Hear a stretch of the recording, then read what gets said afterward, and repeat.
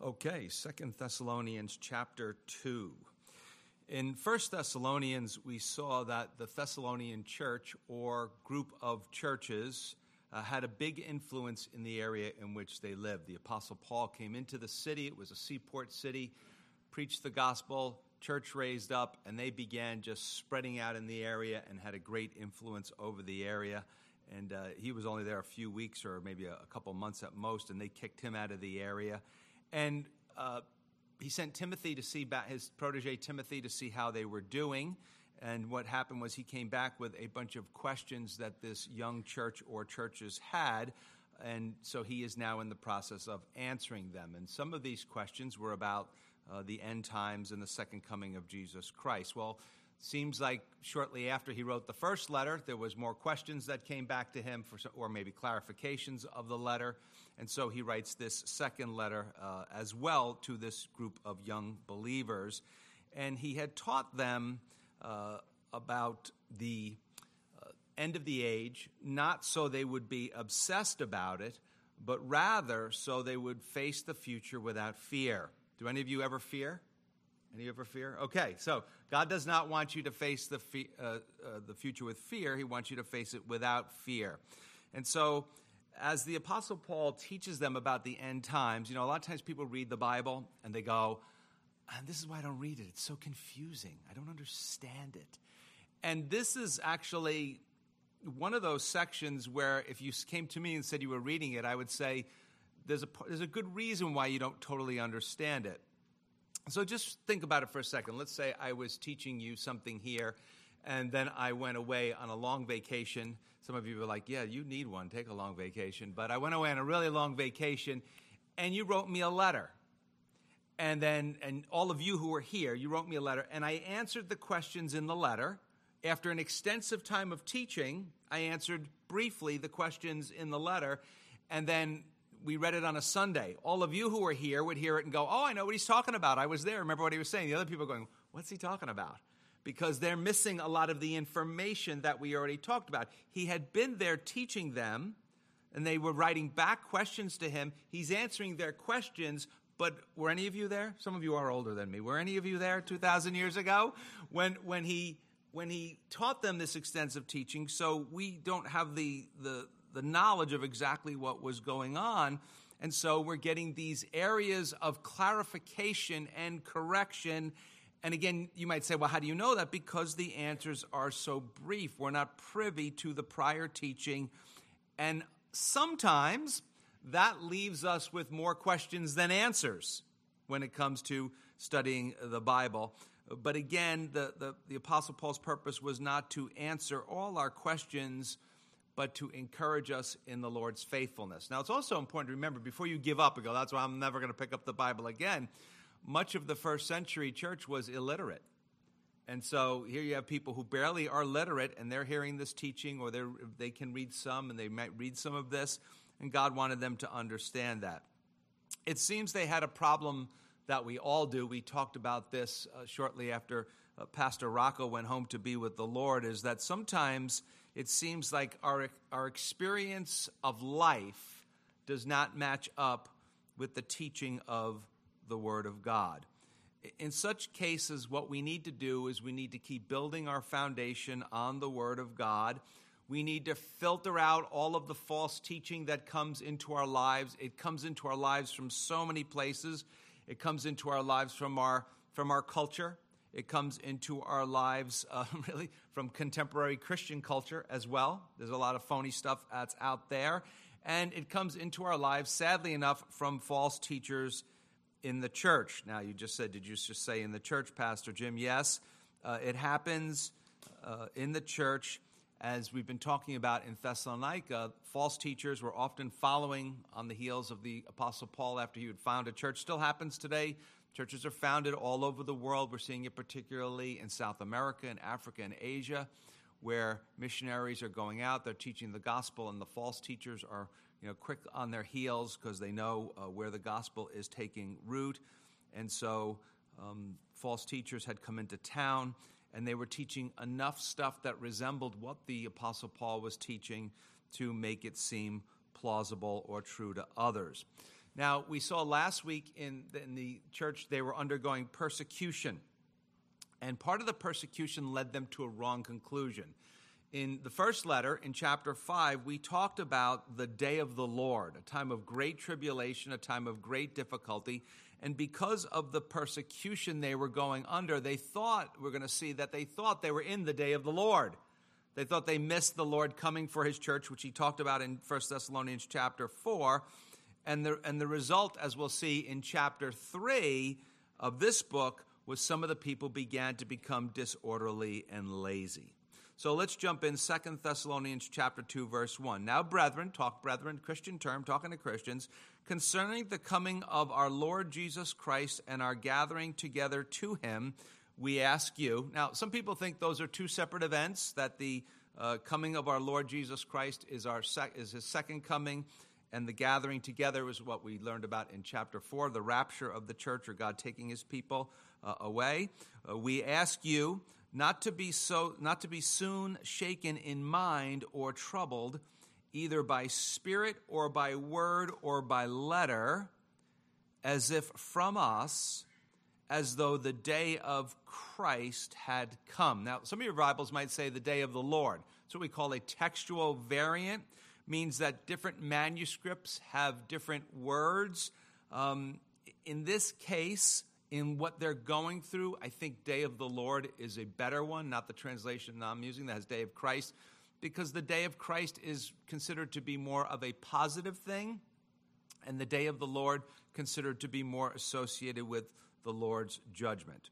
So to me, verse 1 seems to me to agree with chapter 4 of 1 Thessalonians, that the Lord is going to come for his church, protect them from this time of great tribulation and the Antichrist, which we're going to talk about tonight. And then verse 2 seems to go along with 1 Thessalonians chapter 5, the beginning of the day of the Lord. So the day of the Lord is a time of great trouble and tribulation. And you remember he said in chapter 4, I'm going to tell you all this stuff because I want you to be comforted.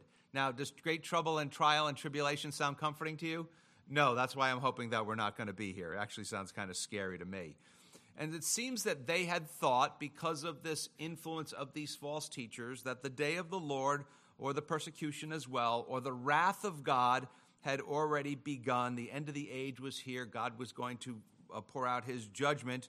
And interesting, this statement here, he says, as if it is from us, don't be troubled by it in verse 2, by spirit or by word or by letter, as from us.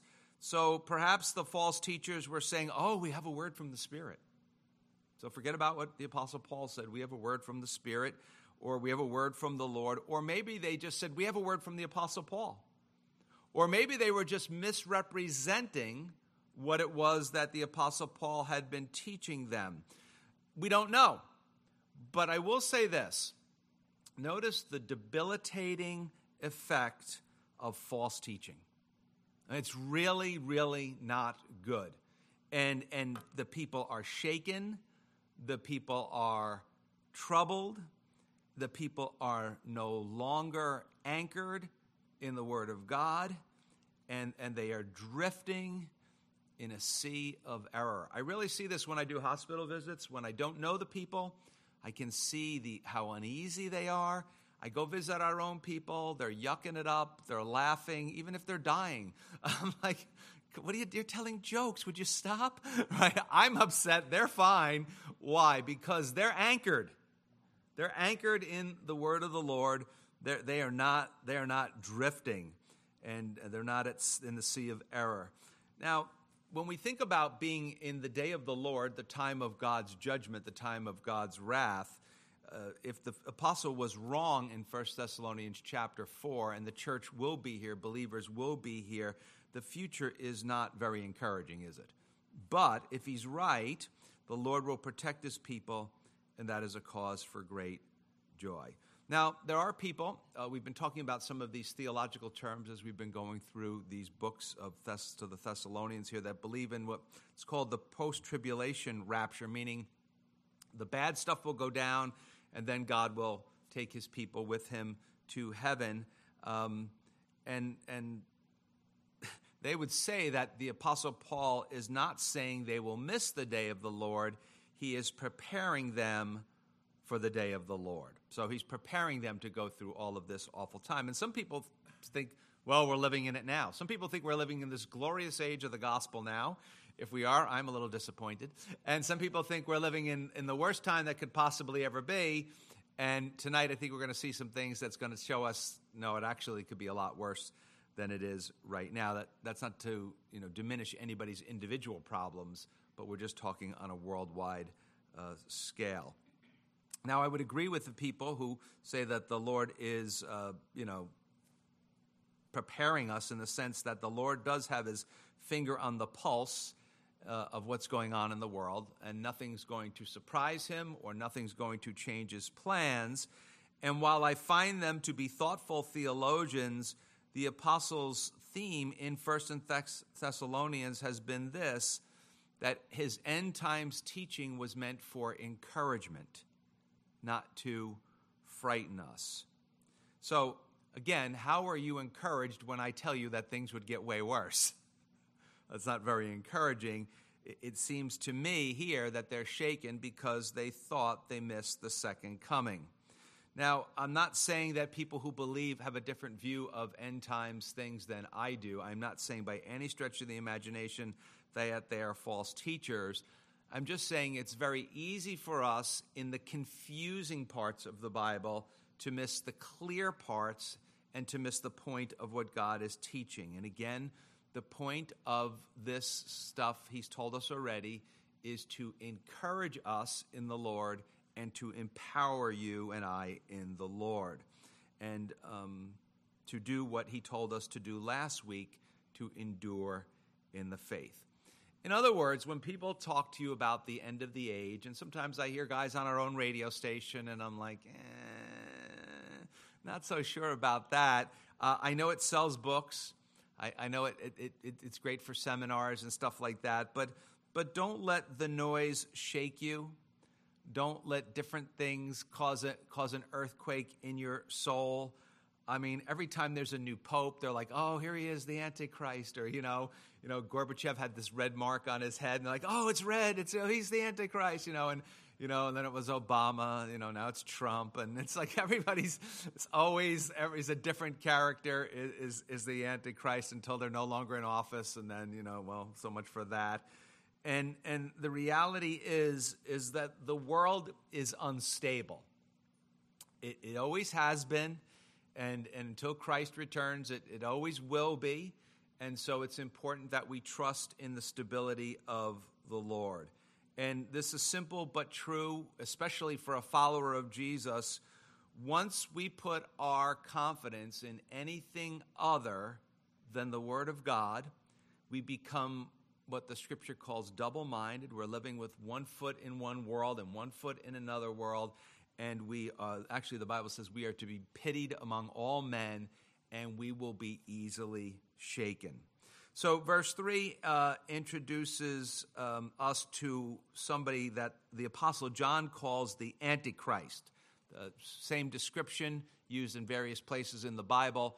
Jesus uses it, Paul uses it, but the Apostle John puts a name on him, calling him the Antichrist, and his involvement in the day of the Lord in a time period that many theologians call the Great Tribulation. He says, let no one deceive you by any means. You might want to underline that in your Bible. So whenever you're talking with people about this kinds of stuff, you want to remember that the Lord does not want us to be deceived. Let no one deceive you by any means, for that day will not come unless, and then he's going to give us some signs. Now, previously in 1 Thessalonians, it seemed like for the believers, his return was imminent. We weren't going to know when he was going to come.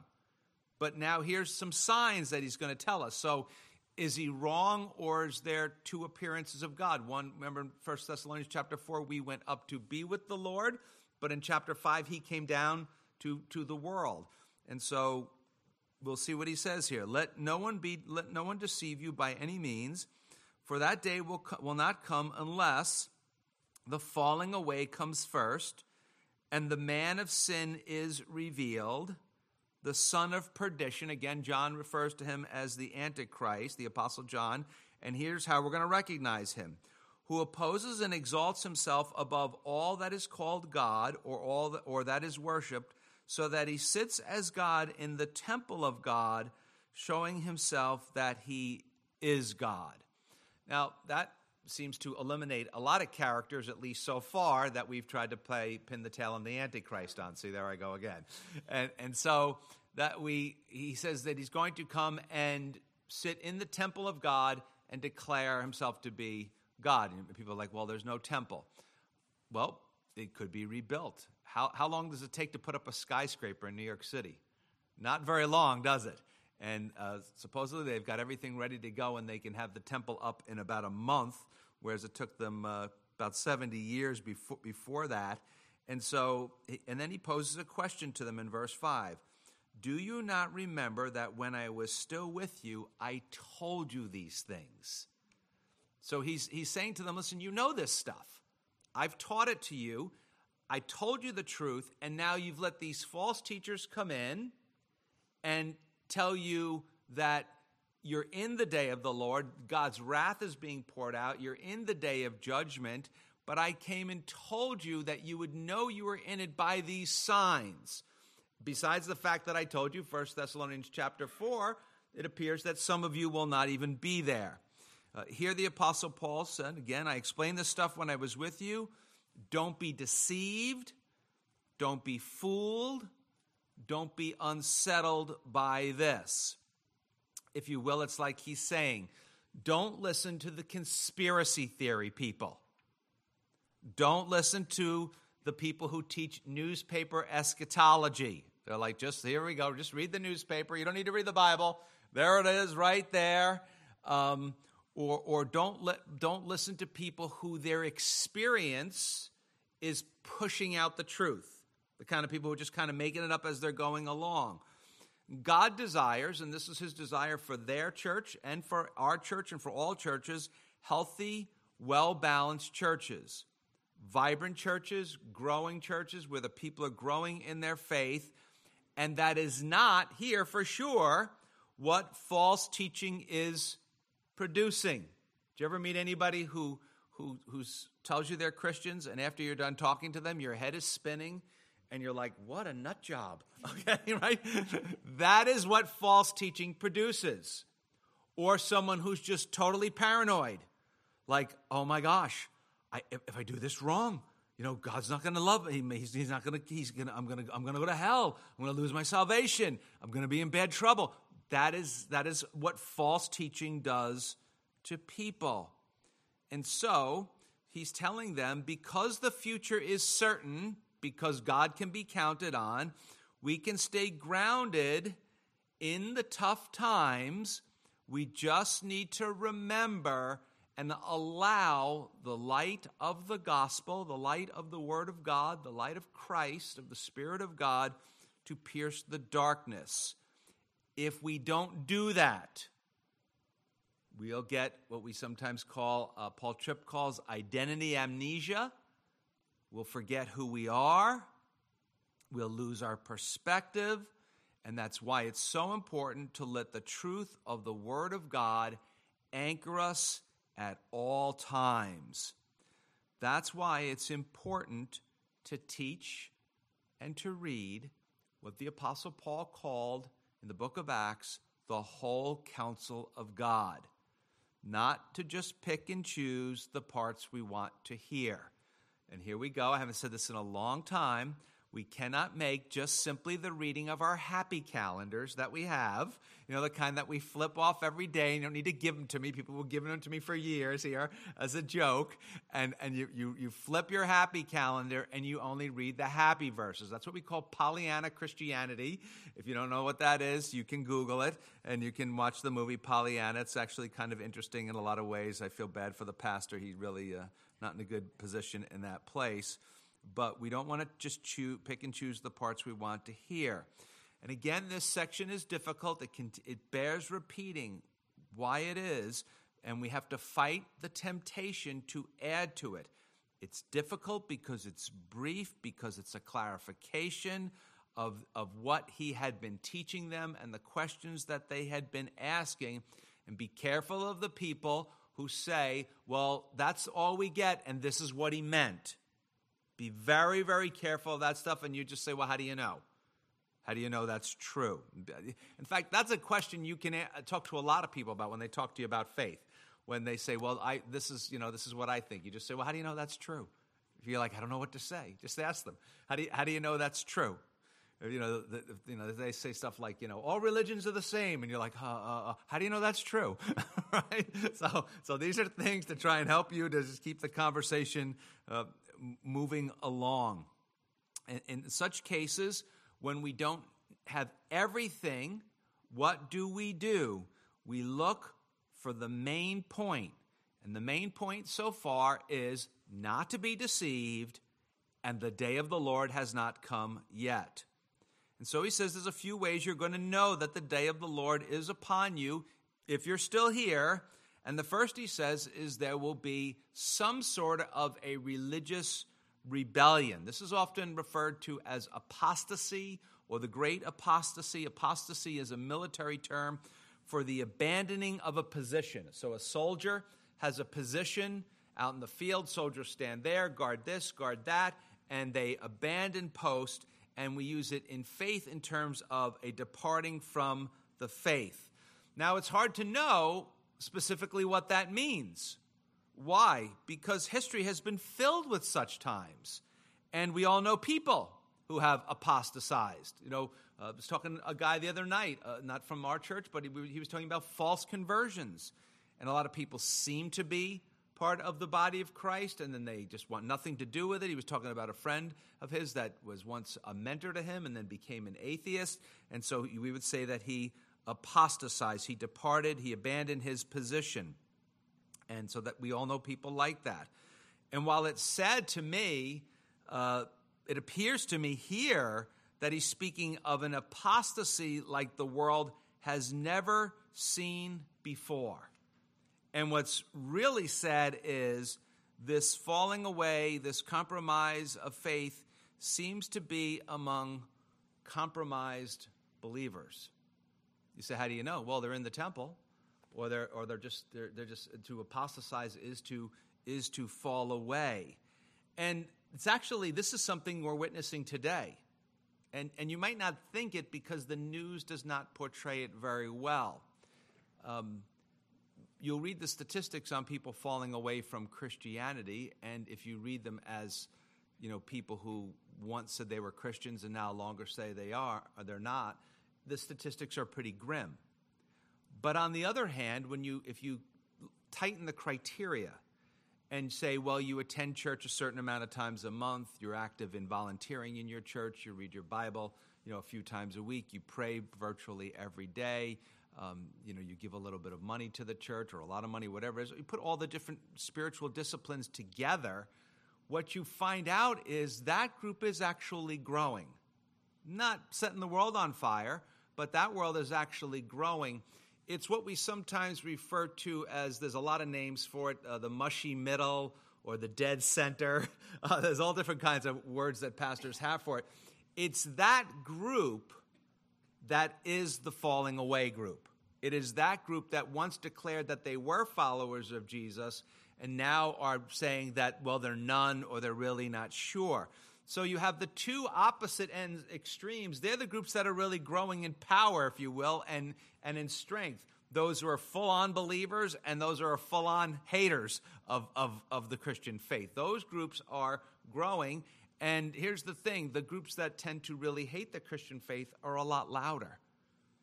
They're a lot louder. I know that sometimes when I've talked to people who, have some particular social issues that they have, and they'll say, well, you Christians, you hate everybody who's like that. And I'll say to them, okay, I hear you on that. How many Christians have actually been mean to you regarding that? And they're usually like, well, none, really, right? But I heard, or something like that. And I'll say, but what do you see the treatment towards Christians on that issue, even from your camp? And they'll say, it's been not very good. It's been not very good. So the two extremes are seemingly growing at the same time. And so this revolt against God and his Son will be led by an international, powerful, well-known figure, and he will be against everything God stands for. That's part of the term Antichrist, against. But anti can also mean instead. So this guy will seek to take the place of God. Now, he's not Satan. He's an instrument of Satan. And people wonder, will he come after the falling away? Or will he be a massive promoter of the falling away? Probably both are true. Both are true, as he, again, is an instrument of Satan doing his work. His specialty, and we're going to see a couple examples in this teaching tonight that the Apostle Paul has been teaching them from the book of Daniel in the Old Testament. And remember, they didn't have the New Testament like we do, and these are some of his earliest letters, the letters to the Thessalonians. This Antichrist's specialty from Daniel 11 will be using deception, using compromise to promote godlessness. In fact, he will deceive many as he attempts to dethrone God by declaring himself to be God himself. So, who is he? Who is he? Did I hear somebody just say Pastor Neil? Does that who is he? Who is he? Well, we don't know. But we've seen people have an unhealthy obsession with him. And what has happened is that if you have an unhealthy obsession with trying to pin the tail on the Antichrist, it'd be very easy for you to be taken away from the mission of the gospel. And that's part of the deception. That's part of what the devil would like. Certainly, the spirit of Antichrist has always been with us, and those who oppose Jesus Christ are here. So what do? Do we give in? What do we do? I think we learned it in Ephesians 5:15 and 16. The apostle told us this. See then that you walk circumspectly, some of your versions say carefully, and not as fools but as wise. Verse 16, redeeming the time. Some versions say making the best use of time. Another version says making the most of every opportunity because the days are evil. So in these times of where that spirit of Antichrist is there, don't roll over and play dead. That's exactly what the enemy wants. Fight the battle. We fight the battle with the word of God and love, and be kind. Be willing to take one for the team. Don't get frustrated with people. Love them, listen to them, and gain the opportunity to share the truth with them. And so these are the things that God would have us to do. Just a couple words again on verse 5. Let's go back to that quickly.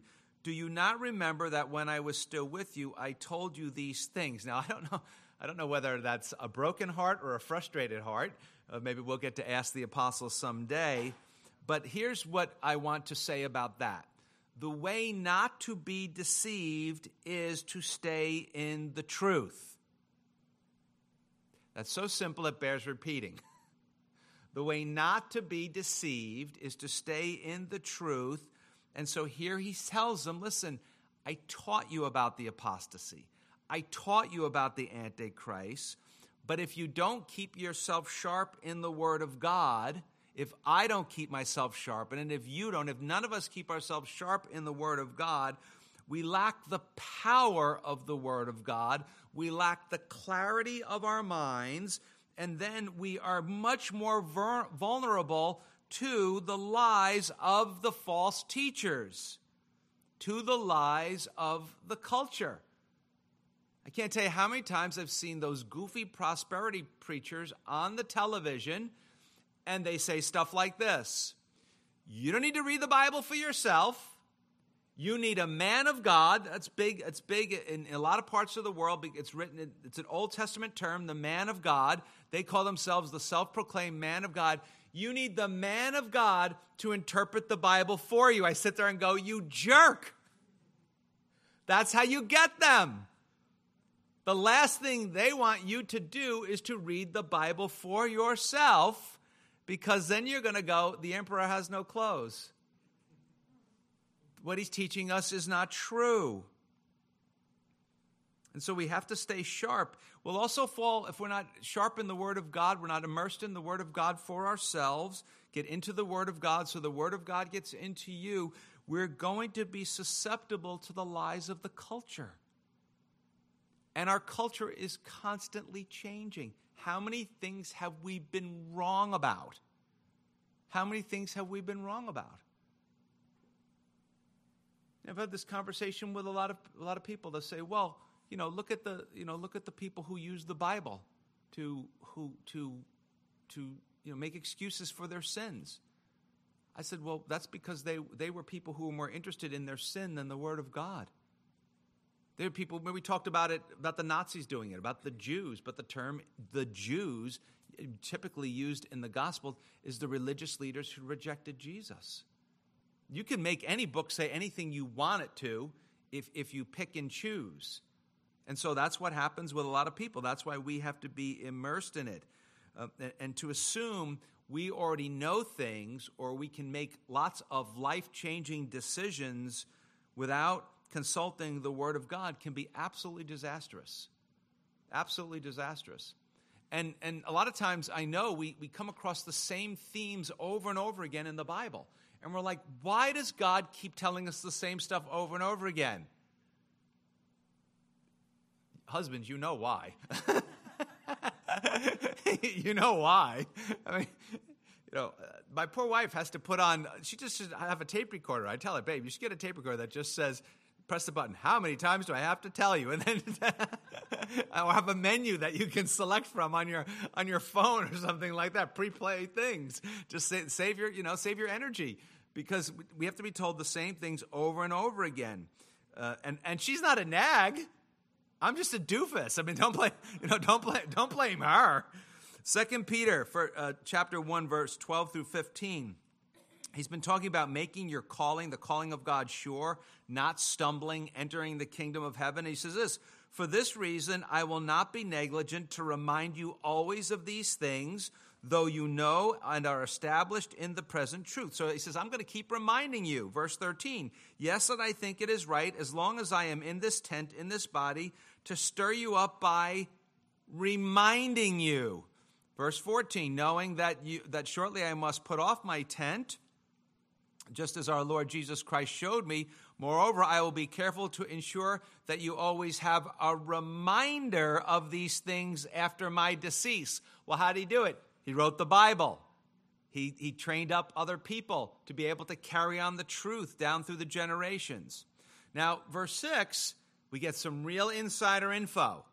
All right, this is stuff that you don't find all over the Bible, so let's pay careful attention.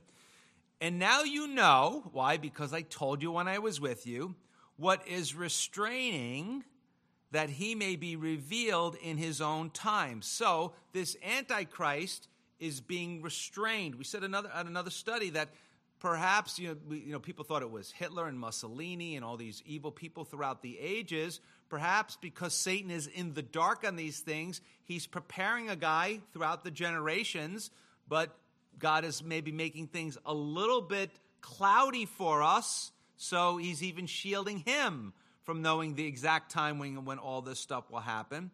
So he says, for as you know what is restraining, that he may be revealed in his own time. For the mystery of lawlessness is already at work. Only he who now restrains will do so until he is taken out of the way. So someone is restraining, and someone is going to be taken out of the way, right? And then when he is taken out of the way, this man of lawlessness will be able to rise up. So, who's the he? Who's the restrainer? Well, for years, most people thought that it was the Roman Empire, that it was the government. The Apostle Paul had said that the government, Romans chapter 13, was God's instrument of righteousness to keep people, keep evil at bay. And so you could understand why they thought maybe it was the Roman government. Other people think it's just government in general, that they are the restrainer. I know they're the restrainer of how much money we keep, aren't they? Yeah, they're a restrainer of that, but not maybe evil. Some people thought it was Israel. And some people thought it was Satan and the false teachers. How they got that, I have no idea. That somehow that they were being restrained.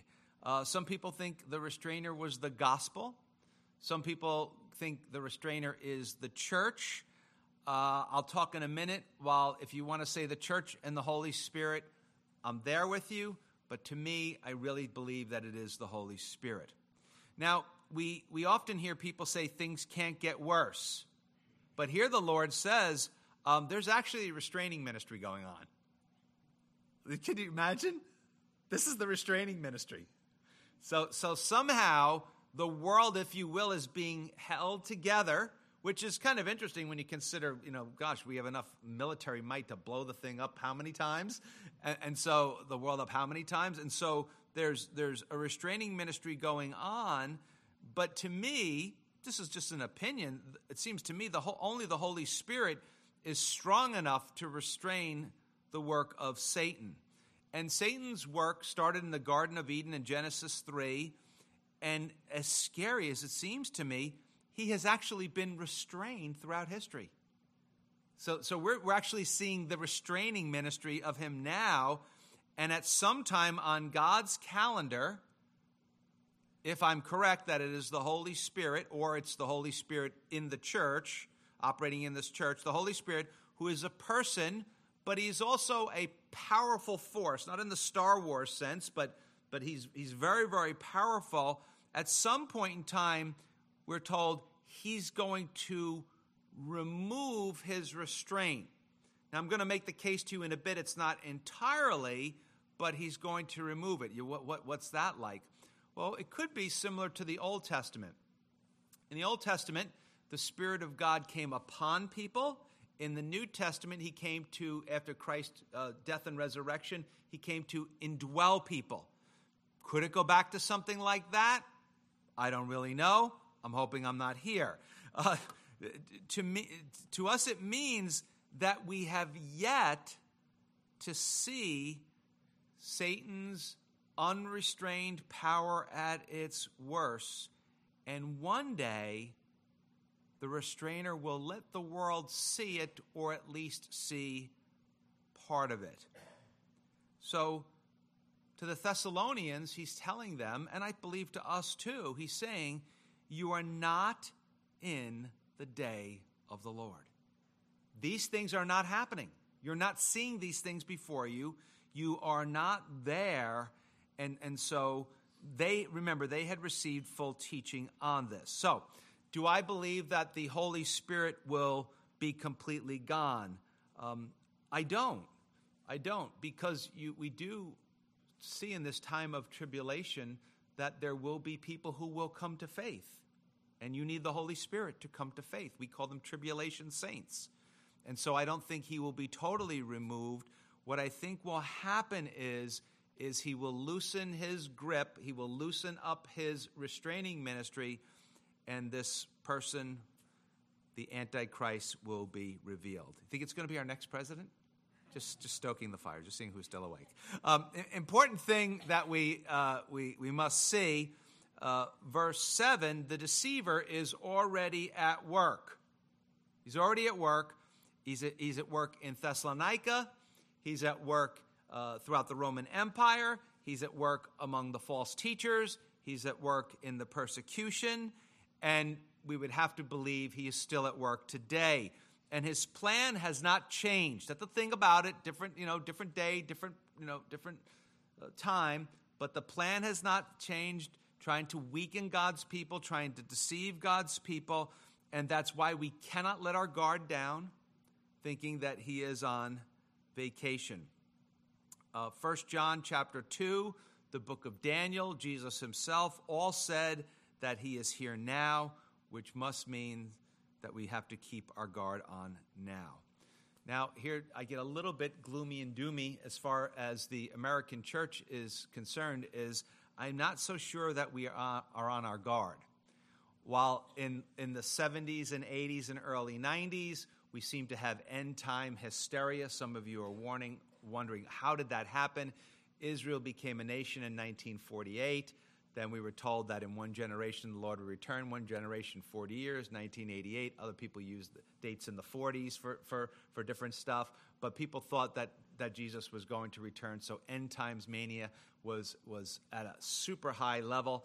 And then people started to think, well, maybe he's not coming. And then Y2K, people are like, oh, yes. When all the computers don't change, they were going to go, we're doomed, doomsday. And then, we woke up the next day and all our calendars and everything was fine. And so some of that stuff has sort of waned. But what happens is we tend to, in the church, we tend to go from one extreme to the other. So we go from end times fever to nobody even really talks about the second coming. Now we're into life improvement, life skills, how everything can be better. And so we're going to use the Bible in our teaching here and there, but we're really not going to teach it. And that's why, to me, I'm concerned that the church is not on our guard because we're not holding tightly to the word of the Lord. It's the word of God that makes us strong to resist false teaching, because the pull of false teaching is very good. And you know this, some of you have really picked up on it, and I'm always so proud of you when you say this to me. They'll say, I was watching this guy on TV, and I realized the stuff that he was saying was not true. And I'm like, yeah, that guy's like 70, and he grew up in this kind of false teaching era. And then they'll say, but I watched this other person, they were younger, and it wasn't what they were saying was wrong, it was what they were leaving out that was bothering me. That's the new strain of deception.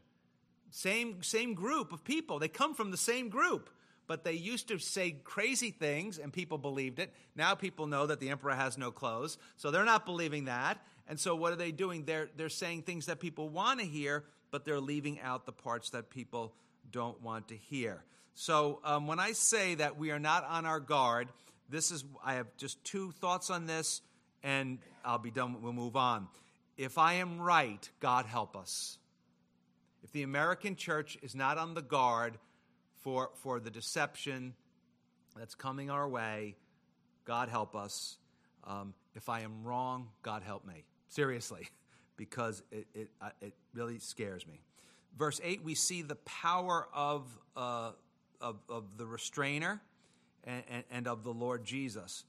And then the lawless one will be revealed. And then the Apostle Paul moves from, and you could make the case that the beginning of verse 8 belongs in verse 7, and then he moves ultimately to the end, to the fate of this lawless one, whom the Lord, some verses say the Lord Jesus, will consume, and the idea is he will overthrow him with the breath of his mouth and destroy. What is that? Probably going to render him powerless, bring to an end his reign with the brightness of his coming. Probably referring to the second coming of Jesus Christ to earth. Now, to me, as bad as it seemed before, is as good as this seems now. This is full of hope. In the end, the sheer light of Jesus Christ will destroy the darkness. Sadly, those who are deceived by the spirit of Antichrist will have a similar fate. The plans and purposes of God will prevail, and they will find themselves in the same fate as this lawless one. Again, great hope to me. The one who can so easily disrupt the whole world can be so easily defeated. And that's the whole idea here. Verse 8 speaks of Christ's judgment and his amazing power. I mean, look what it says. He can destroy him with his breath. You're like, Jesus has bad breath? No, that's not what he's talking about here, right? The idea is that it will be effortless for Jesus. As simple as, blowing bubbles, blowing a dandelion. You're gone. That's it. That's the whole idea of what it's going to be like. Isaiah 11:4, he says, and with the breath of his lips, he shall slay the wicked. That's how easy it will be for God. In Revelation 19, it says that from the seat of the temple, that the Lord will just be able to cast the devil into the lake of fire. So verse 9, we go back to the revealing of the lawless one, back from his fate. Verse 9 says, the coming of the lawless one is according to the working of Satan. You say, how you kept attributing him to Satan? I read ahead, I'm sorry. With all power, signs, and lying wonders, and with all unrighteous deception among those who perish, people who buy into him, because they did not receive the love of the truth that they might be saved. It's very serious, isn't it? It's why we need to stay at preaching the gospel. Like, I don't really want to make anybody feel uncomfortable. This is a lot more uncomfortable, isn't it, for them?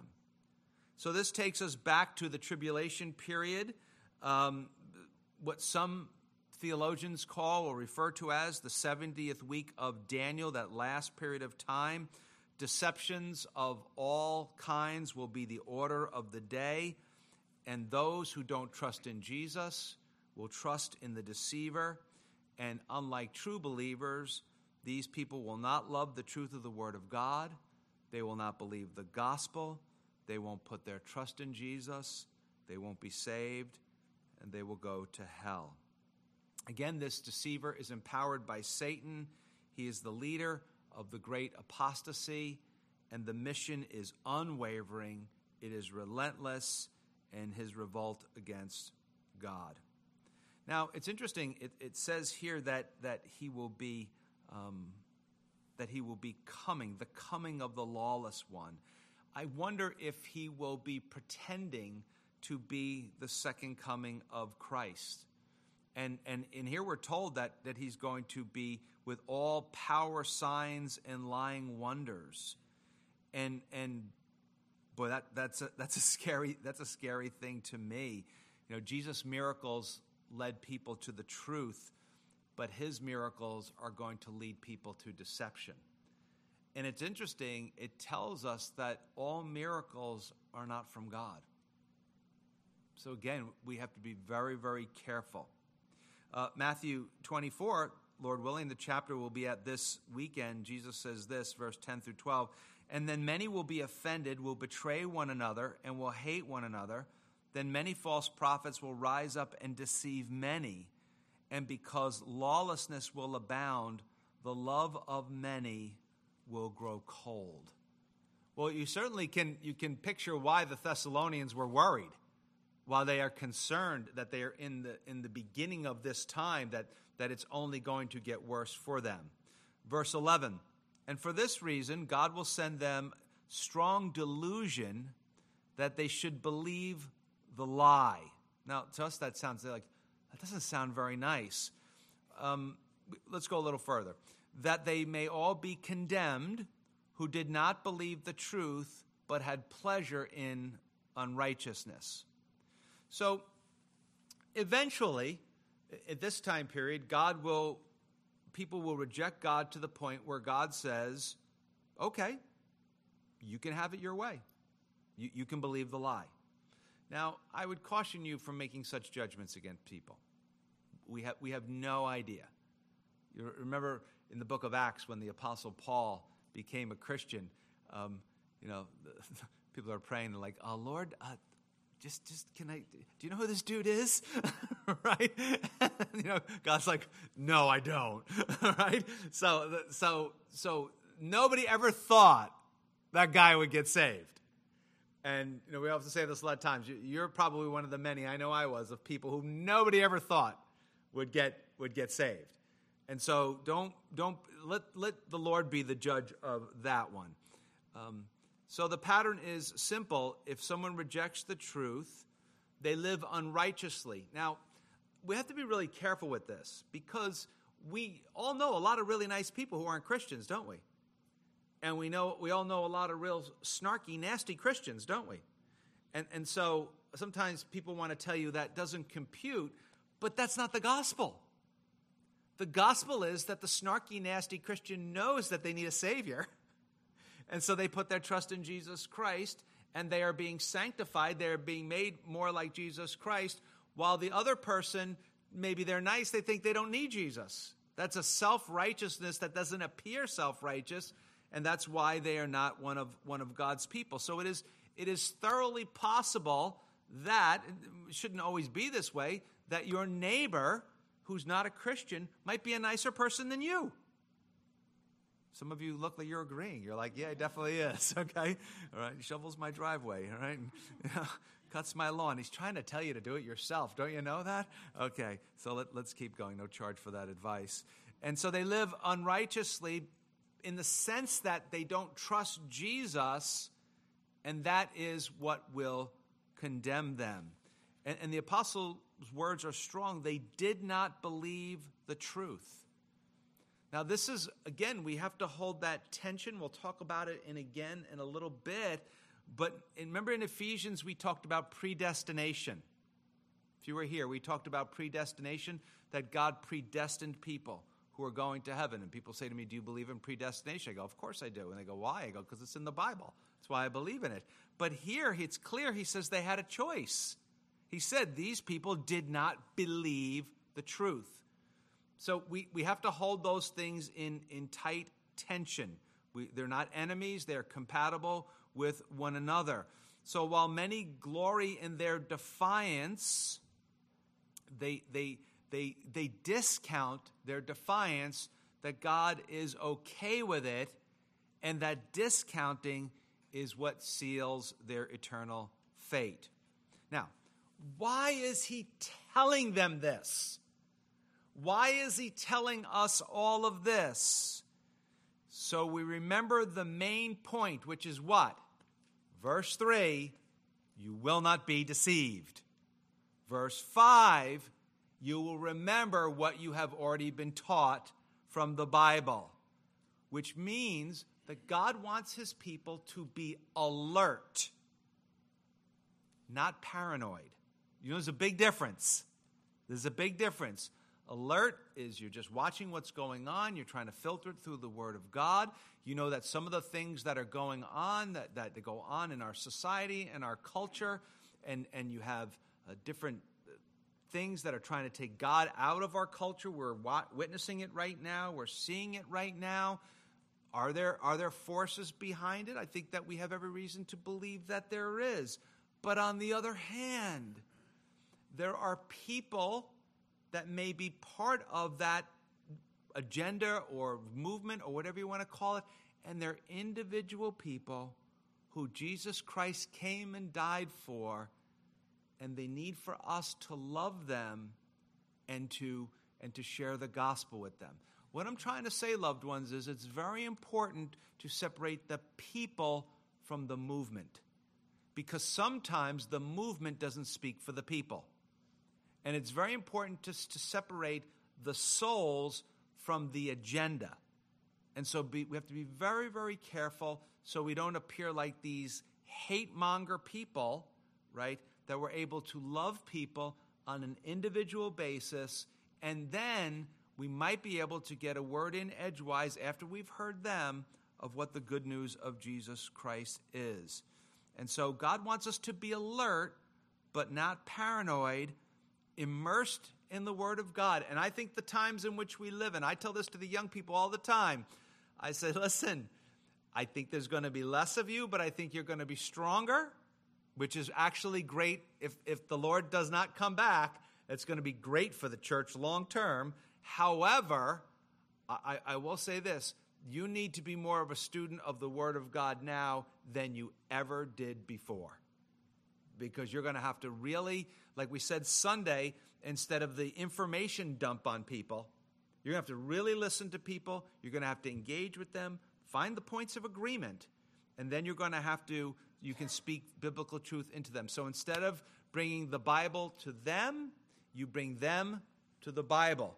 And it's a big cultural shift that we've gone under. If you don't believe me, you don't know any young people, right? Because it's very, very different. I'm thrilled with the ability to engage people like that, and I love the fact that God keeps us sharp by letting things constantly change. The gospel changes, but sometimes the way we have to think about it, we have to change. So we want to be immersed in the Word of God, confident in its truth, confident in its power. Otherwise, if we aren't there, don't worry about the culture. Think about yourself. it would be very easy, and we've seen it happen to a lot of people. If you're around this Christian thing for a long time, you see it happen to a lot of people. They end up like the frog in the pot. Do you know what the frog in the pot is? That's where you put the frog in, you turn the heat on, and the frog doesn't realize that the water's getting hotter and hotter and hotter and hotter. And before they know it, right, they are unaware that they are boiling, that they are dying. And we have to be very careful. The drift does not take very long. The drift does not take very long. Verse 13, similar to last week's verse 3 in chapter 1, actually we see the Trinity here in salvation, but we are bound to give thanks to God, always for you, brethren, beloved by the Lord. I think he means Jesus there, but he'll use his name again in a second. Because God from the beginning chose you for salvation through sanctification by the Spirit. So God chose you, that's God's part. And belief in the truth, that's your part. So you have God's part, our part, God's sovereignty, human responsibility. Now, it's interesting. Some people will say, well, I'm chosen to be saved, but not to be sanctified. You're like, what are you talking about? Right? The two go hand in hand. That's why you have a lot of people who say, oh, yeah, I prayed the prayer, but, God forgives me, so I live like the devil. Press the false conversion button. Right, let your baloney meter go off, and so the two go hand in hand. We chose for salvation and through sanctification by the Spirit and belief in the truth to which He called you. So that's God's part by our gospel. So how do you get the gospel? Humans deliver it to you by our gospel for the obtaining of the glory of ourselves. No. The glory of the Lord Jesus Christ. So in their fear, the Apostle Paul now moves them away from the Antichrist to Jesus Christ and reminds them of this. God chose you. God is sanctifying you. He's making you more like Christ. He set you apart. He's making you more like Christ. He's holding on to you. And here we see, once again, the mastery of the Apostle Paul. The Apostle Paul is a great theologian outside of Jesus Christ, the greatest theologian the world has ever seen, but he's also a great pastor. He's calming the people down, and he's actually thanking God for keeping them in the truth. Now, you say, well, why doesn't he thank them for staying in the truth? Well, because we waver. Remember we talked about that last week? But when he thanks God, then we have confidence that God is keeping us in the truth, even when we are wavering. Now, is what we do important? Yes. Is it close to what God does for us in the person of Jesus Christ and the power of the Holy Spirit? No way. No way. And that's our security. The security is that God has a hold of us, that God is his finger on the pulse of our lives, that he's keeping us close at hand.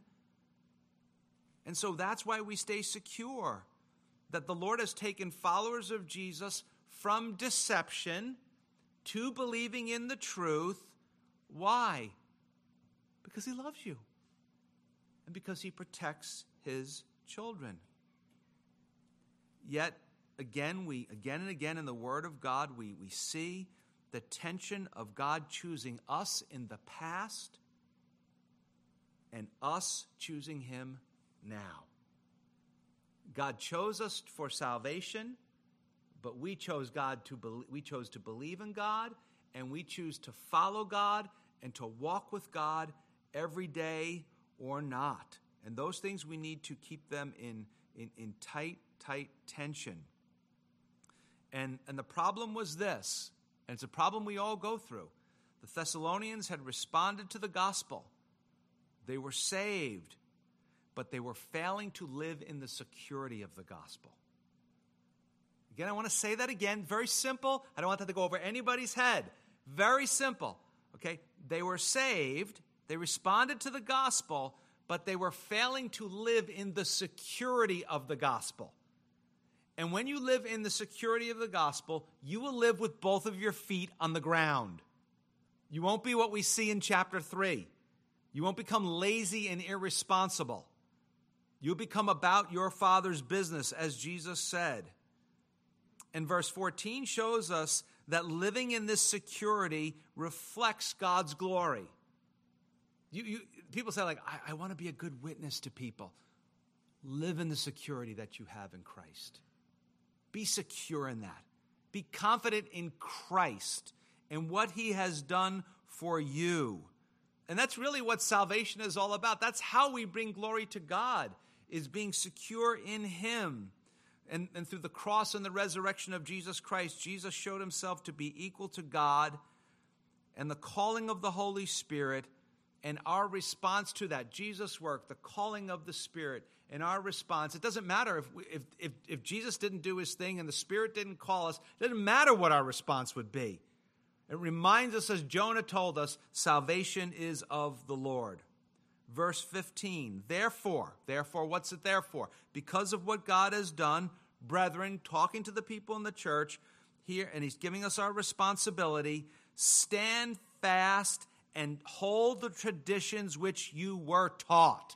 Now, this is a verse that gets a lot of people in a lot of trouble. They go, oh, my church has this whacked out, goofy tradition that has nothing to do with the Bible, and I feel like it's false teaching. It's not all traditions, it's apostolic traditions. Right?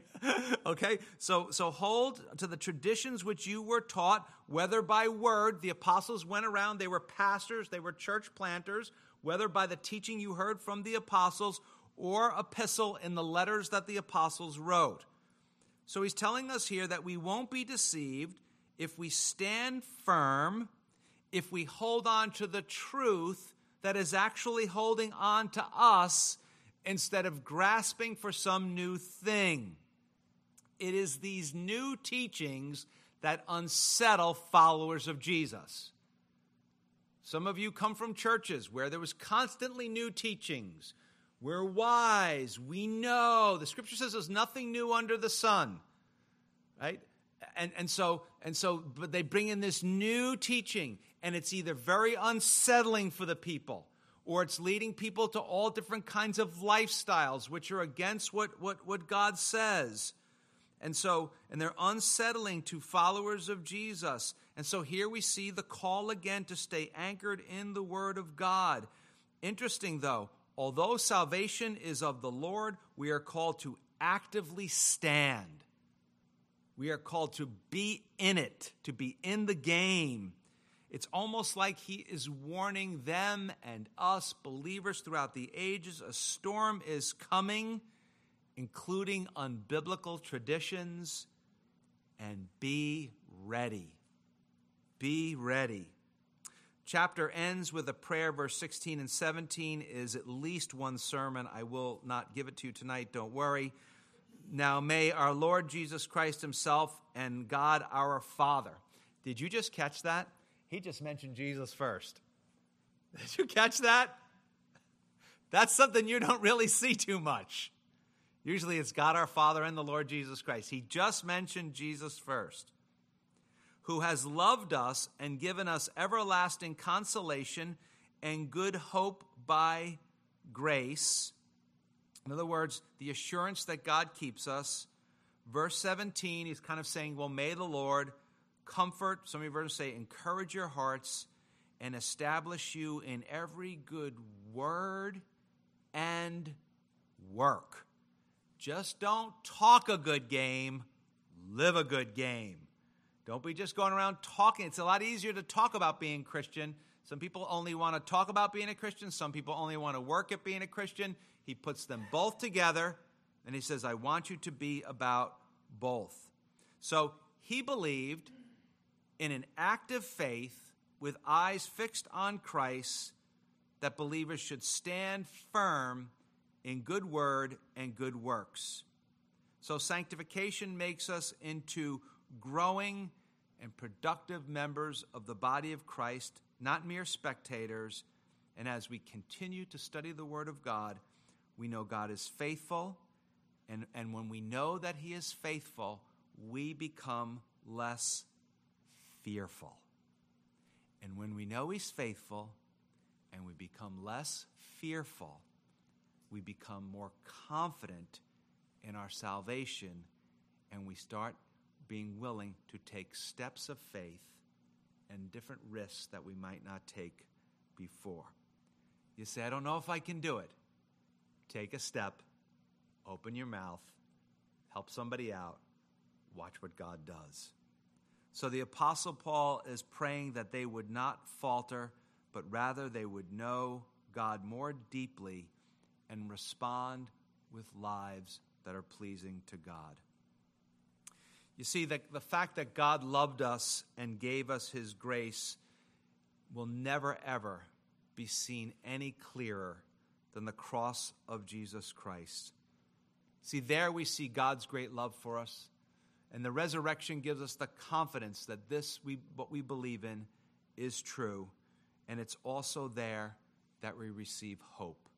And remember, hope is not like, I hope it kind of works out. Hope is certainty. That no matter what's going on right now, that nothing in our lives passed by God's desk without him signing off on it. He knew it was going to happen. He's using it in your life and in my life to build your faith stronger.